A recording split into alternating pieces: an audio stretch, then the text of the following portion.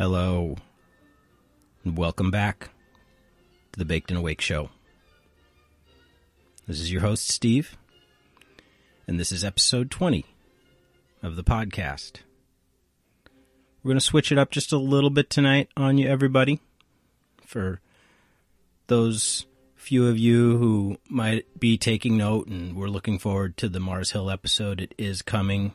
And very soon we'll be coming out with that episode in just a few days. I've just got a little bit more work I want to put in on it before I put that one out. And it's possibly going to be a two-parter, depending on where we're able to take it. But yeah. So excited about it. It's on the way. It's in the pipe, and we'll see it here very soon. Tonight, what I thought we would do is try out a show format that I've wanted to experiment with for a little while now.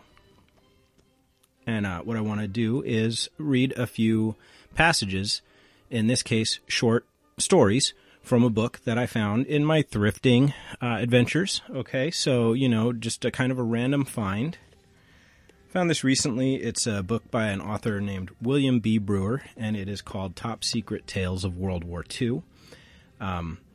Brewer, according to his book jacket here, is a military historian and an author of more than 25 books, 10 of which have been the main selections of the Military Book Club. They include Undercover Tales of World War II, Unexplained Mysteries of World War II, The Great Raid on Cabanatuan, Feuding Allies, and MacArthur's Undercover War. All published by WWII Books. So, I've taken a peek at it and sort of perused a lot of the titles of the stories here. They're all really brief stories, so I hope to read, 3 or 4 of them here for you this evening. And, I'm not sure exactly how long that'll take. They're, as I say, some of them are 2 pages, some of them are 5 pages. So I sort of earmarked one from each of the first 4 sections of the book. And if I look up and realize I've got plenty of time and wind left in my wind bag, then we'll see if we want to keep going. I have an interest in history in general. I do have an interest in World War I and World War II. To a certain extent, like many history buffs might, because it's a very momentous time period in history that still is shaping and affecting, the world today, arguably. So, that would be, probably the 2 things that would have put this on my radar in the first place as a book to pick up at all. And, might be one that would be easy to find on probably Amazon for almost nothing. This book came out back in around the year 2000, according to the inside cover. 2000. So I'm going to spark this pre-roll from Dipped.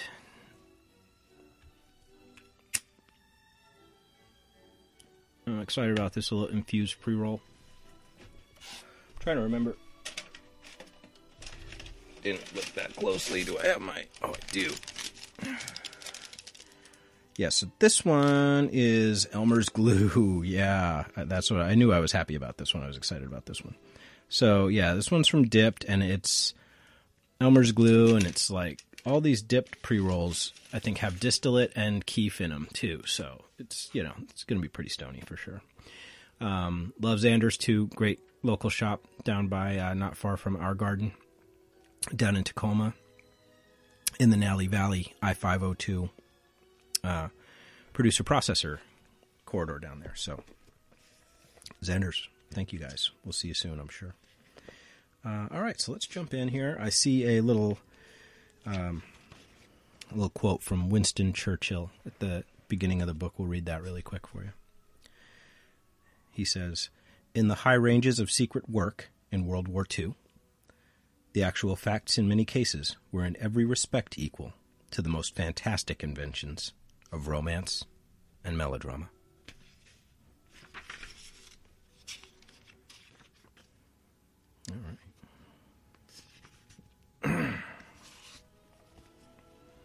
I'll probably butcher a whole lot of names, places, dates. There's people with Roman numerals in their names here, so I'm going to do my best for you. Introduction. Oh, by the way, we've got some Brahms on in the background. But if you know classical music, you know that's Brahms. The Hall of Mirrors in the magnificent Palace of Versailles, a mammoth edifice built by Louis XIV in 1661, was bustling with formally garbed delegates from many countries on the beautiful day of June 28, 1919. They had gathered outside Paris for the signing of the peace treaty that concluded what euphoric Allied politicians labeled the war to end all wars. It was one of German history's blackest hours. For the victors, mainly Great Britain, France, and the United States, had inflicted harsh terms on the vanquished, including forcing Germany to acknowledge responsibility for starting the 4 years of bloodshed and carnage known then as the Great War.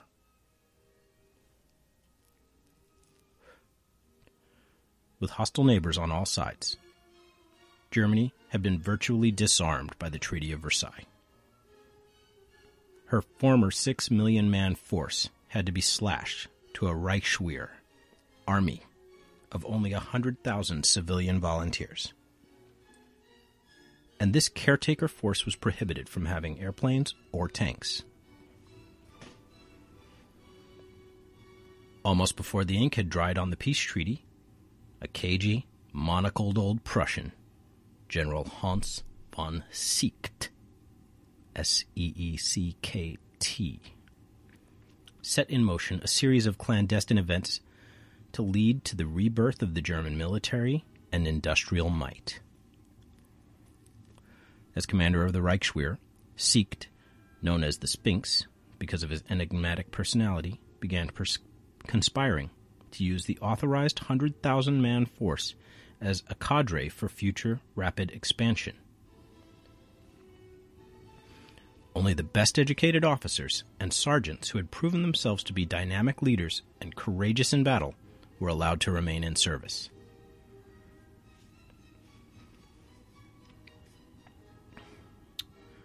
General von Seeckt and his co-conspirators in the Reichswehr had to proceed with extreme caution and utilize ingenious deceptions to mask what was really taking place. Many British, French, and American military officers were stationed throughout Germany to make certain that the terms of the Treaty of Versailles were enforced.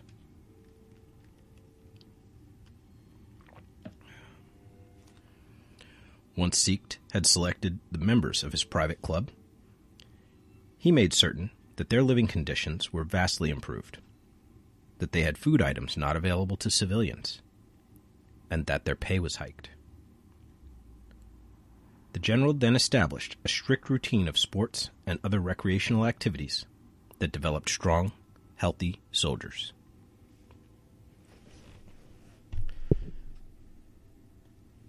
Seeckt next created a series of military schools whose civilian instructors, in reality high-ranking officers from the Great War, taught sergeants and lieutenants the techniques of commanding entire divisions in preparation for some future war. Among those eager students was a young Erwin Rommel, a platoon leader in the war who was regarded by a superior as, quote, the perfect fighting animal, cold, cunning, ruthless, untiring, and incredibly brave.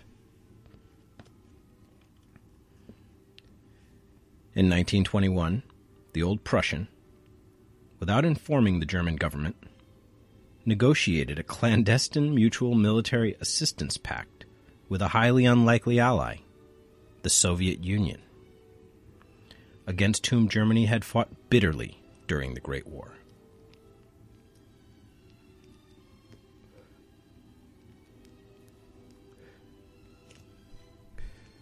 The alliance had been instigated by Nikolai Lenin, the founder of the Soviet Union.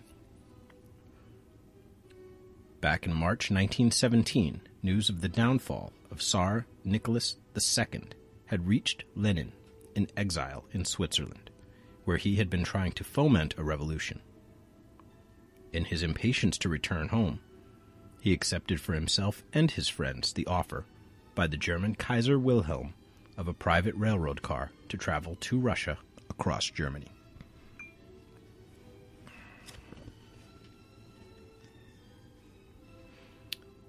Kaiser Bill, as he was called by the Allies, was confident that Lenin would aid his cause by taking Russia out of the war against Germany. But Lenin's own aim was to make not only Russia, but the entire world, Germany included, communist countries. Arriving in Petrograd, as St. Petersburg was then called, in April, it might be Petrograd again nowadays.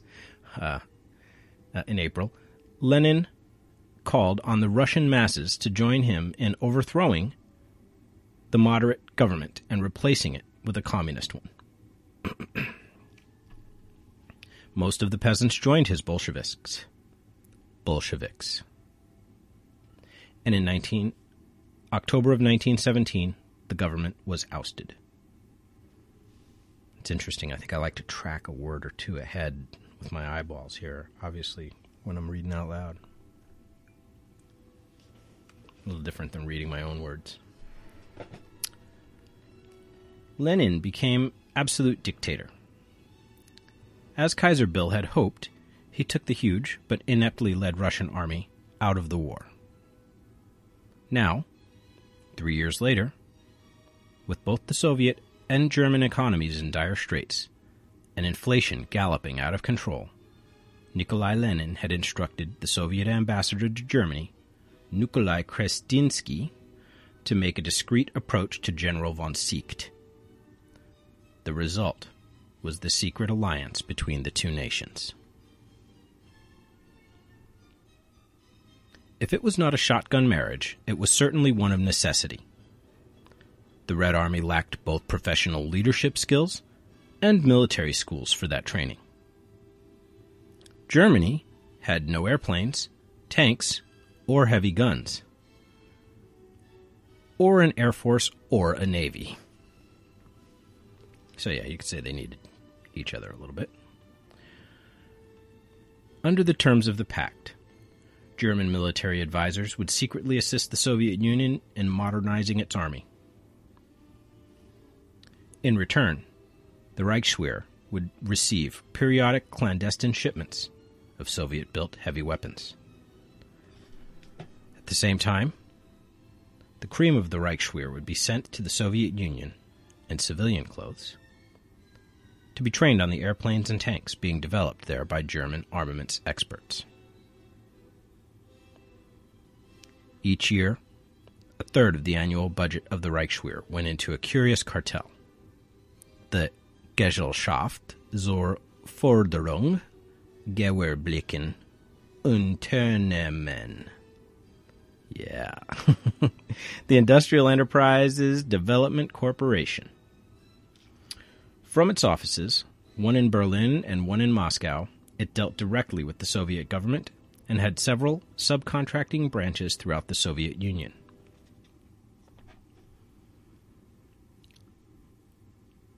The seemingly commercial corporation was a cover for the Reichswehr. Under the direction of the phony firm, aircraft shells, submarines, and poison gas were produced in the Soviet Union and shipped clandestinely to Germany. At his headquarters in Berlin in September 1921, General von Siecht set up Sondergruppe R, Special Group R, the cover name for an operation run by selected officers to coordinate the numerous secret German manufacturing and military assistance programs taking place in the Soviet Union. At the same time, the old Prussian dispatched one of his key officers, Colonel Oskar von Niedermeyer, to the Soviet Union to open the Zentral Moscow Central. Niedermeyer immediately began dashing about the immense Soviet Union, wearing civilian clothes and carrying out his function of coordinating all secret German activities in that country. Colonel von Niedermeyer gave special attention to the 3 immense training bases in remote locales of the Soviet Union that were prepared for the Black Reichswehr, 20,000 strong, to conduct extensive and realistic field exercises.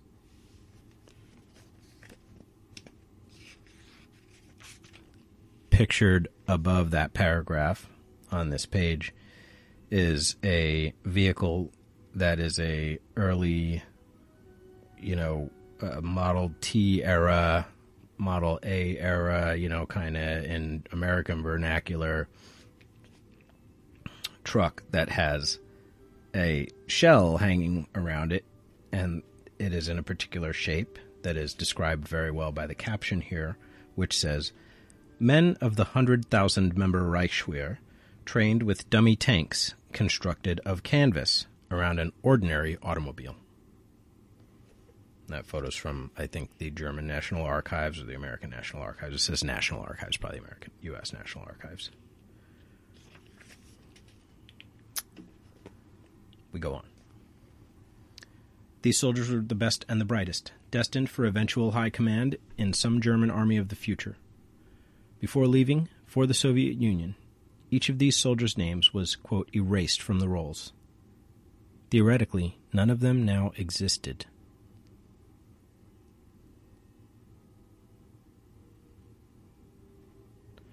Sent from Germany to the training camps in the Soviet Union under the most stringent secrecy, the men of the Black Reichswehr learned the art of war side by side with young Soviet officers also selected for future high command from high-ranking German officers. Hermetically sealed zinc containers were used to bring back the remains of German soldiers killed in the rigorous training exercises in which live ammunition was sometimes used.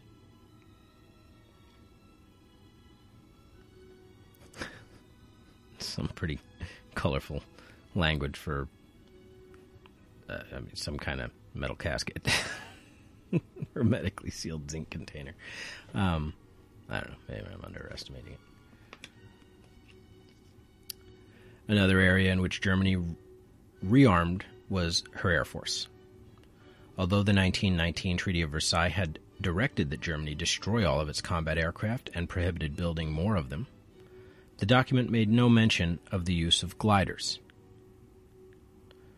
So almost as soon as the treaty was signed, scores of active glider flying clubs sprang up throughout Germany. Glider flying developed into almost a craze in Germany during the first few years after the Great War. Although the young pilots looked upon their sport as an enjoyable pastime, many others envisioned the clubs as excellent training grounds for power airplane pilots when the day came that Germany again had an air force. One of the latter was Hermann Goering, who was working in an odd job as a salesman.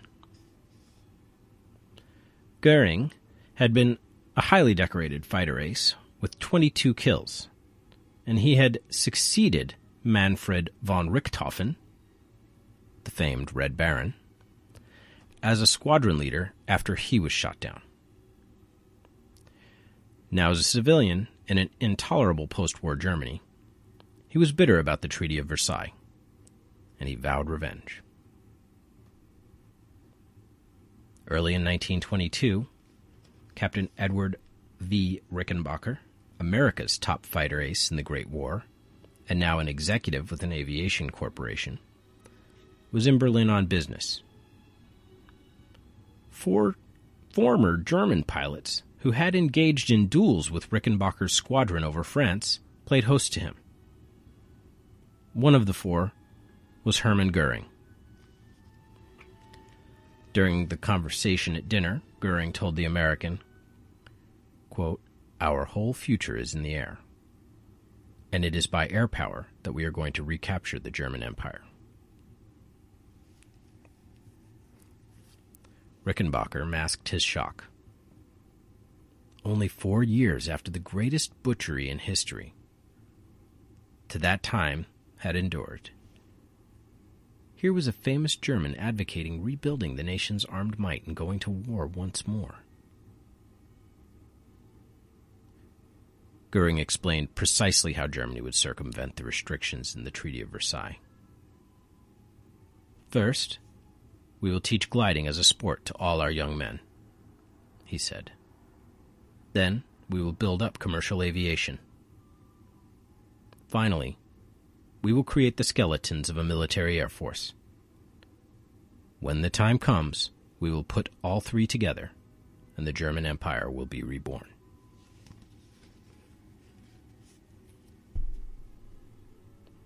A year later, in 1923, the Allied Control Commission that had been monitoring all German activities since Versailles relaxed some constraints in the treaty to allow the nation to expand its industry, including permission to build a limited number of civilian airplanes. German aircraft manufacturers, delighted to be back in business after being shut down for nearly 5 years, took a liberal view of limited number and began producing hundreds of aircraft of all sizes.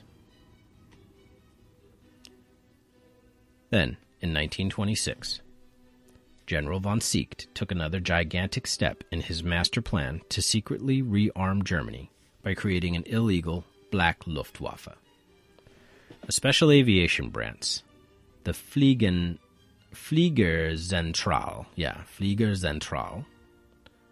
Flying Center, was formed with a few squadrons of aircraft converted from civilian use. Modern aviation equipment and designs were sorely lacking, however, because German industry, hampered by the Treaty of Versailles restrictions, could not provide sophisticated technology. So, the Fliegerzentral, under bull-necked Major Hugo Sperl, a fighter ace in the Great War, sent scouts to several foreign countries, that was scouts in quotes, to several foreign countries to purchase aviation items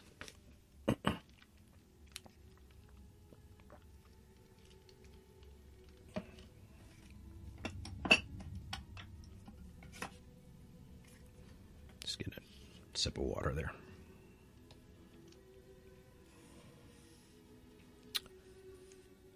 He sent scouts to several foreign countries to purchase aviation items that were available on the open market. Efforts focused chiefly on the United States, whose industrial and technological capabilities were booming.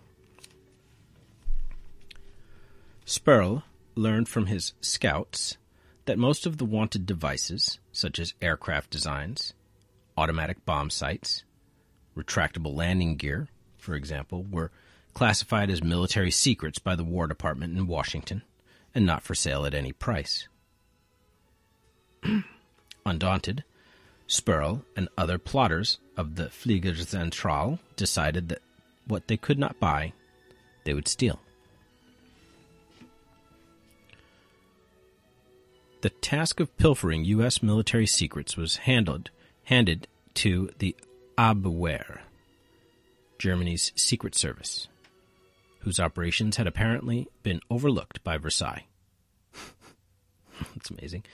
Diminutive Fritz Gemp, the Abwehr chief, sent Germany's first post-war spy, 34-year-old Wilhelm Lonkowski, to the United States in 1927. His German passport identified him as William Schneider, a piano tuner.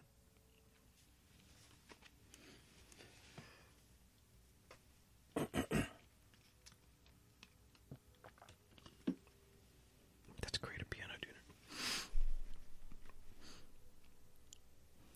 Before sailing from Bremerhaven, Germany, Lonkowski had been furnished with a shopping list compiled by Major Sperl. Items had been culled from American aviation magazines and trade journals. The scope of Lonkowski's mission would have staggered spies of a less robust spirit, As a lone agent, he was expected to steal military secrets from such major corporations as Curtiss Aircraft, Westinghouse Electric, Seversky Aircraft, Fairchild Aviation, and Douglas Aircraft, as well as from the U.S. Army's Mitchell and Roosevelt airfields outside New York City. Lonkowski soon found that the United States was a spy's paradise. No single federal agency was charged with counter-subversive operations, and the United States was the only major nation in the world that had no secret service to ferret out the intentions of hostile powers. Consequently, unmolested and without fear of detection and arrest, Wilhelm Lonkowski rapidly recruited a network of domestic spies and began reaping a harvest of America's military secrets. Meanwhile, back in Germany, the Sphinx, General Hans von Seeckt, was continuing to use his guile to expand the Reichswehr's clout. Devising a deliberately misleading name, he created the Truppenamt, consisting of 60 of his most capable officers. The group's function was to form a new general staff, which had been outlawed by the Treaty of Versailles. Seeckt also used evasive means to make sure that Germany would have a large pool of highly trained reserve officers. He achieved that goal by rotating men through the Reichswehr, thereby keeping its strength at 100,000 at any given time. In the early 1930s, when a new leader, Adolf Hitler, told the world that Germany was no longer bound by the Treaty of Versailles and began rapidly to overtly expand its armed forces, it would have a large, motivated, and skilled officer corps, the best in the world.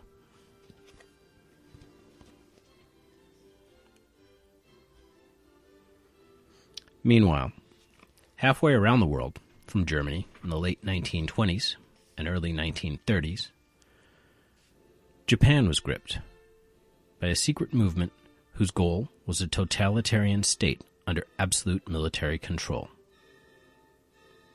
Numerous covert groups, of which the Black Dragon was the most notorious, advanced the cause through machinations, murder, and mayhem. In 1927, Japanese military leaders secretly drew up the Tanaka Memorial, a blueprint for armed conquest of the Far East and driving the United States and Great Britain out of the Pacific. The dream of the warlords was called Hako Ichiyo, the 8 corners of the world under one roof. Japan had spent many years preparing for the inevitable war in the Pacific. From boyhood, young men were taught how to engage in armed combat. Schools were operated much like military units. Some of the teachers were army officers who lectured the impressionable boys that it was their duty to die if necessary to help Japan fulfill its divine destiny of conquest. From 1931 on, each graduating class at the Japanese Naval Academy was confronted with the final examination question. Quote, how would you carry out a surprise attack on Pearl Harbor? I don't know about this. I have never, ever heard this in my life before. That's great. All right, well, we'll have to try to run that one down. On September 30th, 1931, Japanese soldiers planted explosives on the tracks of the Japanese-owned railroad in Manchuria, a large province in northeastern China, separated from Korea by the Yalu River. The plot to provoke a war with China failed when an express train raced over the dynamite charge without being blown up.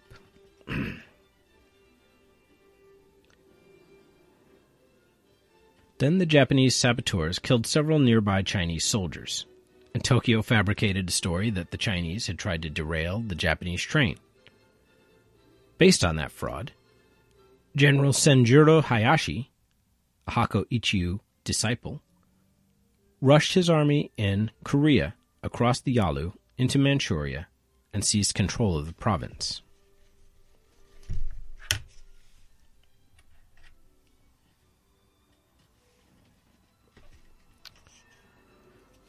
Militarists continued to consolidate their power in Japan by the expedient of getting rid of inconvenient persons.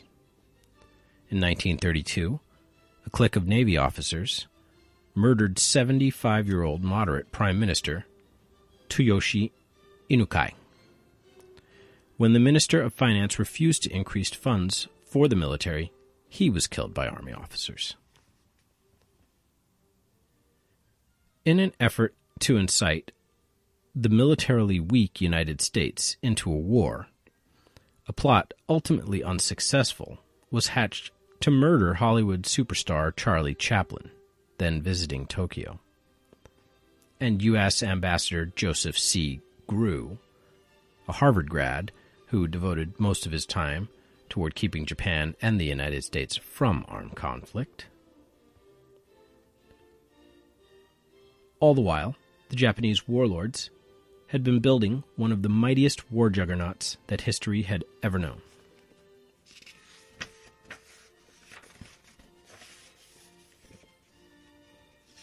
All right. So that was our intro.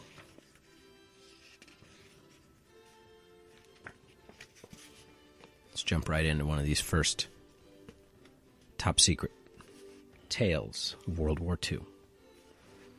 This one's called Sinister Plots in the New Germany.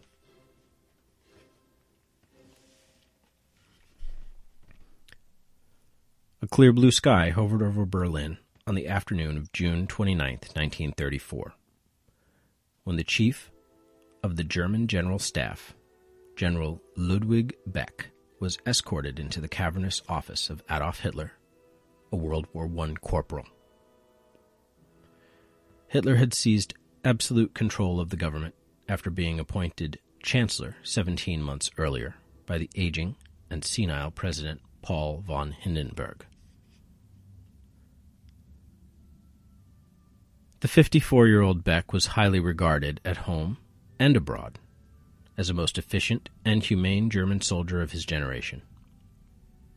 He had sought the appointment because of mounting evidence that the new German leader was planning on renaming the nation of 80 million persons, rearming the nation of 80 million persons to launch a war of conquest. In measured terms, Beck told Hitler that he did not intend to build an army to conquer other countries. His purpose was to create an efficient army to defend Germany. Hitler, noted for his quick temper, replied testily, "General Beck, it is impossible to build up an army and give it a sense of worth if the object of its existence is not the preparation for battle. Armies for the preparation of peace do not exist. They exist for triumphant execution in war." Before he departed,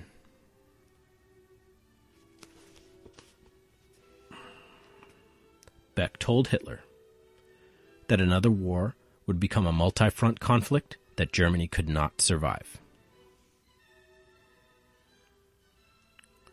Only minutes after returning to the imposing building of the Benderlestrasse that housed the headquarters of the General Staff, Beck received a telephone call from Admiral Wilhelm Canaris, a cagey and highly productive spy in World War I, whom Hitler had appointed chief of the Abwehr, the German Secret Service, 6 months earlier, on Canaris's 47th birthday. A slight, prematurely white-haired man who spoke with a lisp, Canaris,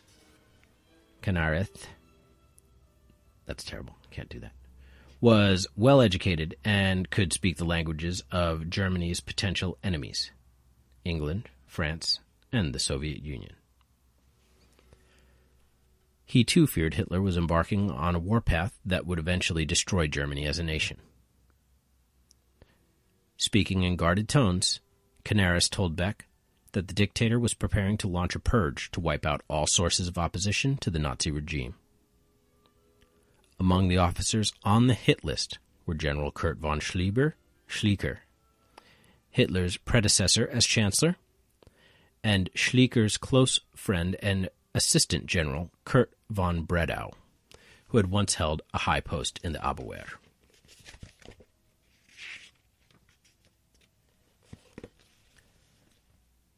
Canaris told Beck that Hitler was convinced that Schleicher was conspiring with the French ambassador to get rid of the Nazi regime by restoring the Hohenzollern's, descendants of the traditional royal family, to the throne of Germany. Beck knew that Hitler's suspicions were well-founded, and he sent a trusted aide to warn Schleicher of the danger. Schleicher, however, seemed unconcerned. At high noon on June 30, less than 24 hours after Beck had clashed with Hitler, 5 men in civilian clothes barged into General Schleicher's villa. They went to the study, where Schleicher was working on some papers, pulled out pistols, and shot the former chancellor. Frau von Schleicher, who had been in another room, rushed to the study. She too was shot and killed.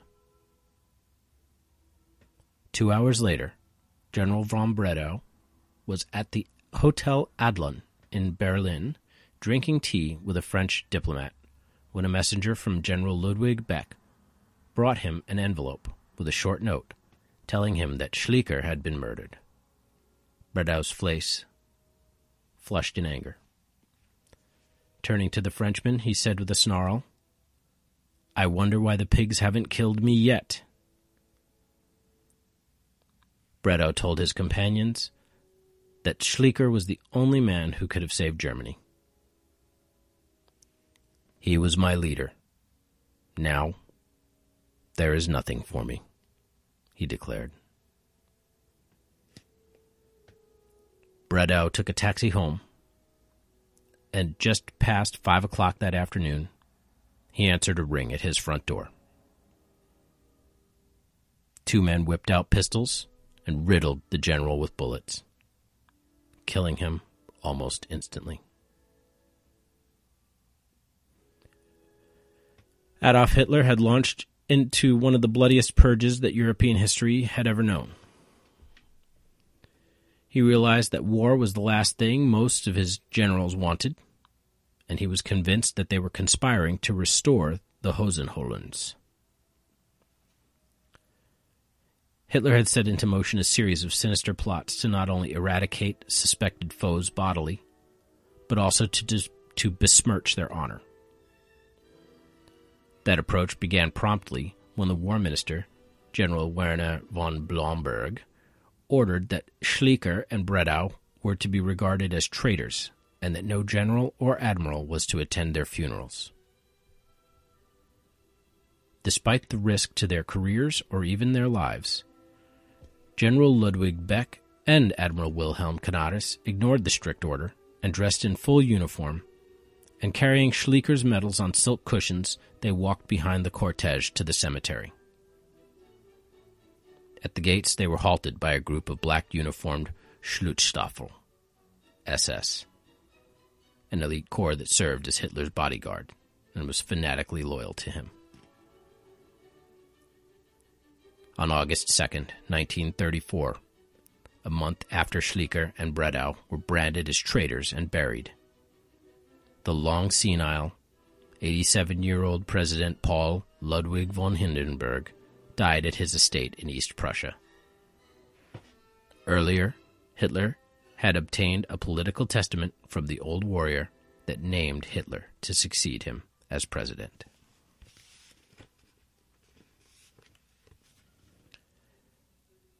Now Hitler moved swiftly.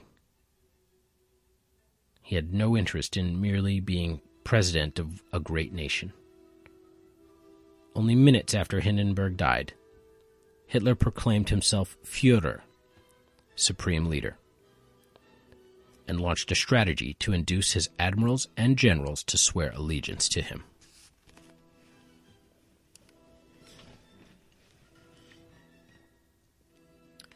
no doubt acting on the Führer's orders. War Minister von Blomberg directed all of Germany's generals, some 300 of them, to assemble at 3 o'clock that same afternoon at the foot of the Siegessäule, the towering column of victory in Berlin.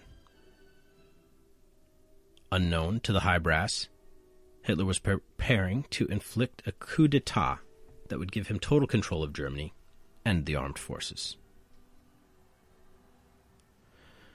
The generals had been told that they were to participate in ceremonies to honor the dead President Hindenburg. Cannons were fired. A band played mournful tunes. There were 2 minutes of silence. Then General von Blomberg stepped forward to take the Fahrenheit, the blood oath of the Teutonic Knights. The army commander, General Werner von Fritsch, and General Ludwig Beck followed. Each held the flag of Germany in one hand and the Bible in the other, while reciting, "I swear by God this holy oath, that I will render to Adolf Hitler, Führer of the German nation and people, Supreme Commander of the Armed Forces, unconditional obedience, and I am ready as a brave soldier to risk my life at any time for this oath."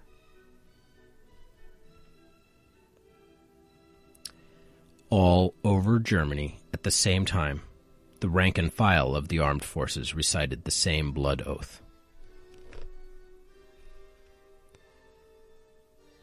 Walking with General Fritsch back to his headquarters, Beck stopped suddenly and said solemnly, "This is a fateful hour." That oath means physical and moral suicide.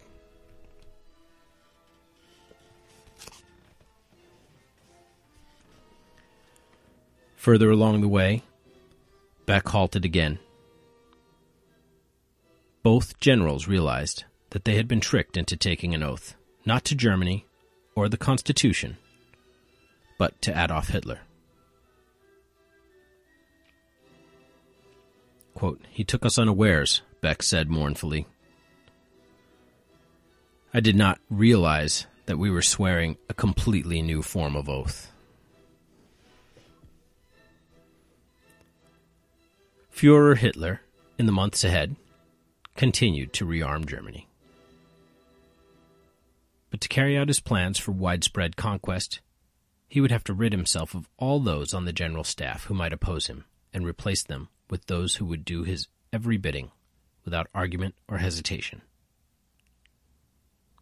Strangely, perhaps, was one of the first targets was Werner von Blomberg, the war minister, who had been the first general to be elevated to field marshal by the Führer. Blomberg was known in the officer corps as the Rubber Lion, one willing to bend whichever way the Führer desired. In December 1937, Blomberg was 59 years old and a widower, and asked Hitler's permission to marry a 26-year-old typist. The Führer gave his blessing and was a witness at the wedding ceremony. Blomberg and his new young wife departed for a honeymoon on the romantic Isle of Capri.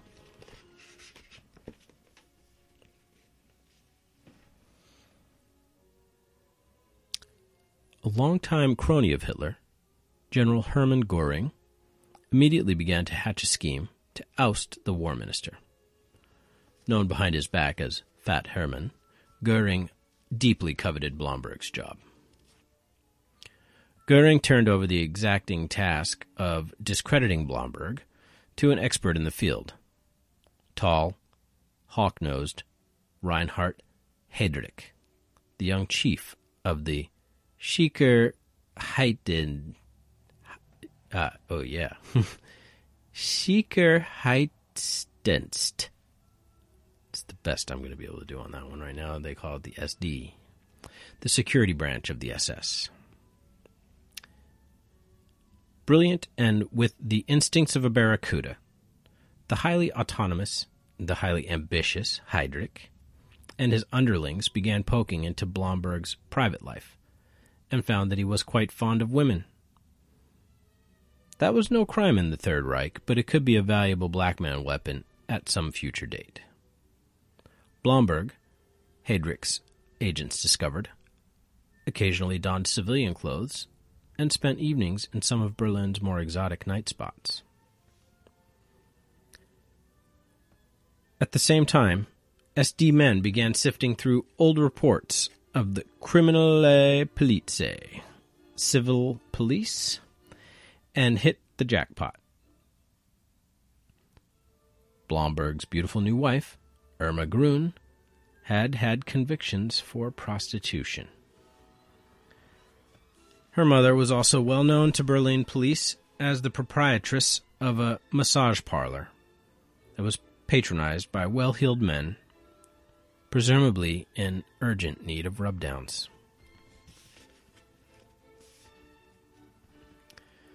Goering was ecstatic. He rushed to see the Fuhrer and showed him the police docket. Hitler professed to be deeply distressed and immediately ordered the war minister to return to Berlin from honeymoon.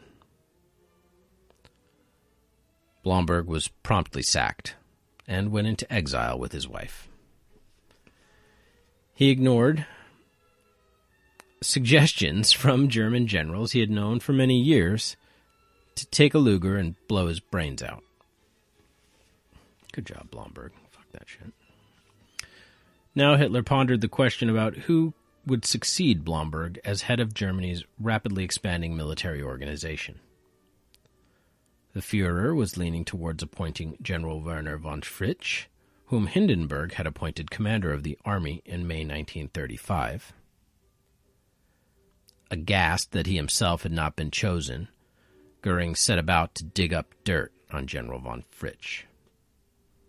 Again, Reinhard Heydrich's sleuths scanned old police vice files and came up with the name of a German officer who had been blackmailed by an ex-convict and male prostitute named Otto Schmidt. No doubt frightened to be grilled by agents of a high government official, Schmidt, known as Bavarian Joe, admitted that he had committed a homosexual act with a man he identified as General von Fritsch at the Wannsee railroad station. Hoping to gain more proof that Fritsch was a practicing homosexual, Heydrich's agents fanned out through Germany to interview officers in Fritsch's command.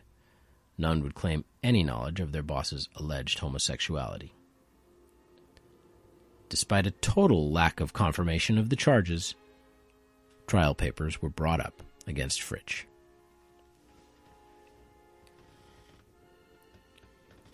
Learning of the trumped-up charges, Fritsch was apoplectic, and he demanded an immediate interview with the Führer.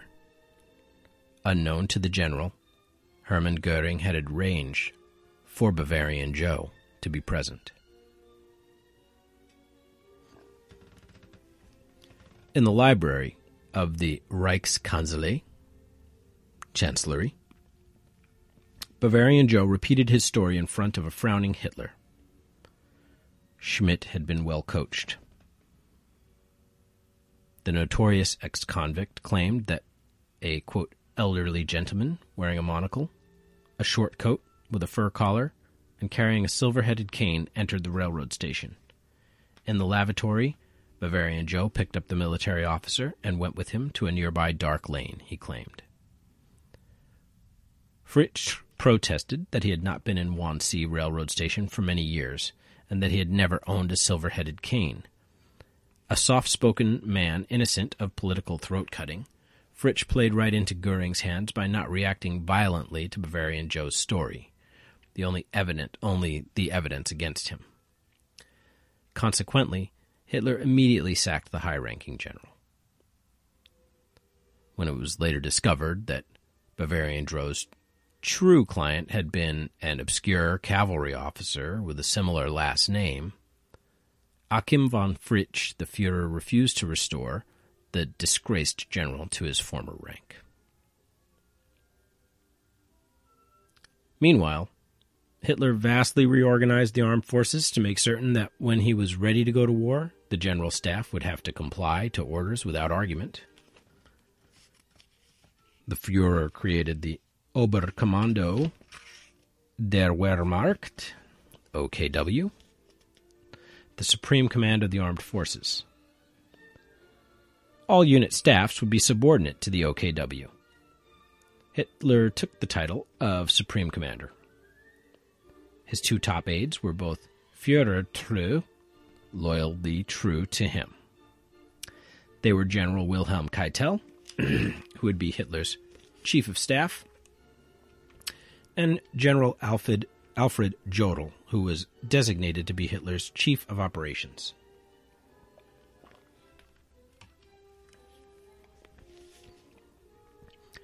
On February 4th, 1938, Radio Berlin, which, like every institution in Germany, was controlled by the Führer, broadcast a long statement from the Oberkommando von Wehrmacht.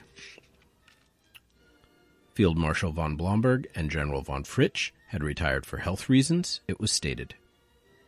Then the names of 35 other illustrious generals, who may not have been considered Führer true by Hitler or Hermann Göring, were read by the announcer.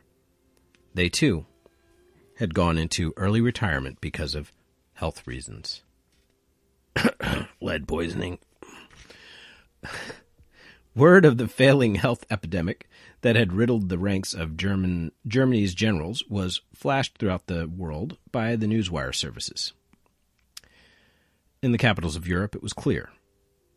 Through a series of crafty schemes and ruthless maneuvers, the Führer had gained total control of 80 million people, and the now powerful Army, Navy, and Luftwaffe.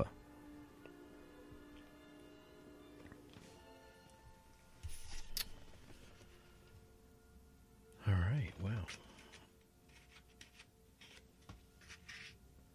So,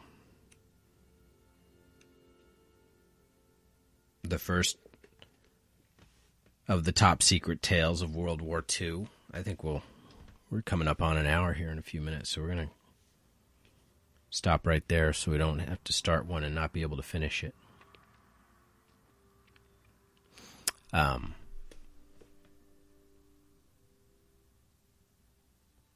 First thoughts personally are just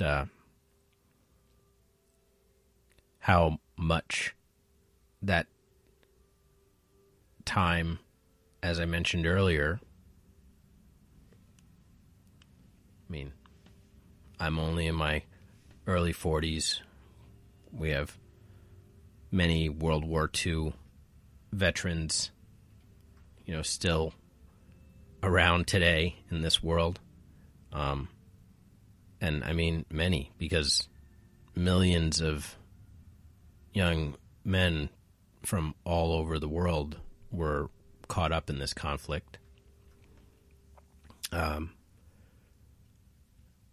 Some of the tones, some of the sounds of the moves that are made there are just unbelievable. What had to occur 2 times in a row in a very short period of time, historically speaking,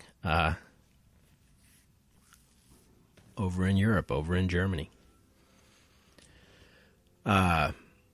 There are many, many wonderful podcasts that are out there for those of you who are history-oriented. It's almost too easy to recommend Hardcore History by Dan Carlin, but he does have a particularly good series on just these stories. I think he has one called Blueprint for Armageddon, which is I think Blueprint for Armageddon is the story of the beginning of World War I. That's a fascinating story, too. Also, I should say. But another one that deals with this period of history quite heavily, I believe, is the History on Fire podcast. As always, I blather this stuff out, and then I'll have to go back and put it in the show notes. But as always, I really hope that you folks make it back to the show notes. They're usually best viewed I'm finding, in the different apps that I view the podcast in and check in on, and let me know what you guys are seeing wherever you're catching the podcast. Formatting stays intact in Apple iTunes in the native app, and my hyperlinks and things are readable and selectable right from within the show notes that are published with the app there. If you get the show on desktop and you're, coming through from bakedandawake.com, then as soon as you click the, read more on any episode's description, that'll take you to the player on Libsyn, where you'll also see the show notes with intact formatting. I want to say Overcast, the formatting is working on that one. I'm not sure how many people are using that podcatcher app, but I'll need to peek at Podbean and see what's going on over there, etc. We're on a lot of platforms right now, and I would love to make sure that the fidelity of our notes is, uniform across all of them, but it's, alas, not always the case right now. So if you're seeing broken show notes or links that aren't working, anything like that for any reason, please reach out on whatever channel you're on there, or if you're not getting a response from me there because maybe I'm not being as attentive as I need to my SoundCloud friends or something like that, hit me on Instagram, hit me through the website. You can email me anytime at talktous@bakedandawake.com. I love hearing from friends and folks with feedback and info for me about things that we mentioned in the show. I hope, you didn't mind this episode too much. It was really, obviously we owe William B. Brewer any thanks that are due at all for any informational value that came from that intro. I think there's a lot here, actually, and I heard a couple things that were really interesting, including that claim that the Japanese classes after 1931, from 1931 on, each graduating class at the Japanese Naval Academy was confronted with the final examination question. Quote, how would you carry out a surprise attack on Pearl Harbor? So that'll be the fact that I got a fact check there at minimum for tonight. But thank you, everybody, for continuing to listen. Don't, I hope, think that this is too far out of form. We are going to, mess with stuff like this on the show and just, spend some time on straight history as well as conspiratorial history or alien history or interdimensional Bigfoot mythologies or any of that great stuff. Some of which we certainly haven't touched on and may not. Right, anytime soon, but who says we wouldn't? Absolutely nobody says we wouldn't. So, that's probably about all you guys need for this week, right? I'm just coming back from being super sick for a couple days too. By the way, everybody take care of yourselves. I should have known I was getting sick because I had a disgusting ass cold sore the week before it, and that is a straight up. Your immune system is going down the tubes if something like that occurs. Those of you other friends who, suffer from those fuckers, they're just horrible. Abreva is about the only good medicine out there that gets those things to go down and go away fast, and just, it's the worst. You want to move to Leper Island when you have one of those. When I got that, I should have known. I should have been just dumping probiotics and vitamin D and vitamin B and, all my multivitamins, all my good stuff, just kind of get yourself pumped up, get your iron, get your, the vitamin D is one of the most important ones, as you probably know. So hopefully, you're taking care of yourselves this holiday season. I'm hoping that my 2 days of illness are all I have for the holidays and that I'll have a good, Christmas holiday with the family here in another few days. So, I anticipate putting out that next episode for you guys before Christmas. Looking at the calendar here and just kind of eyeballing it, I think it'll definitely be before then. So I think your odds are looking good for that. Let me know what you thought about tonight. Catch me on the gram. And other than that, baked and awake, smoke indica, do shit anyway.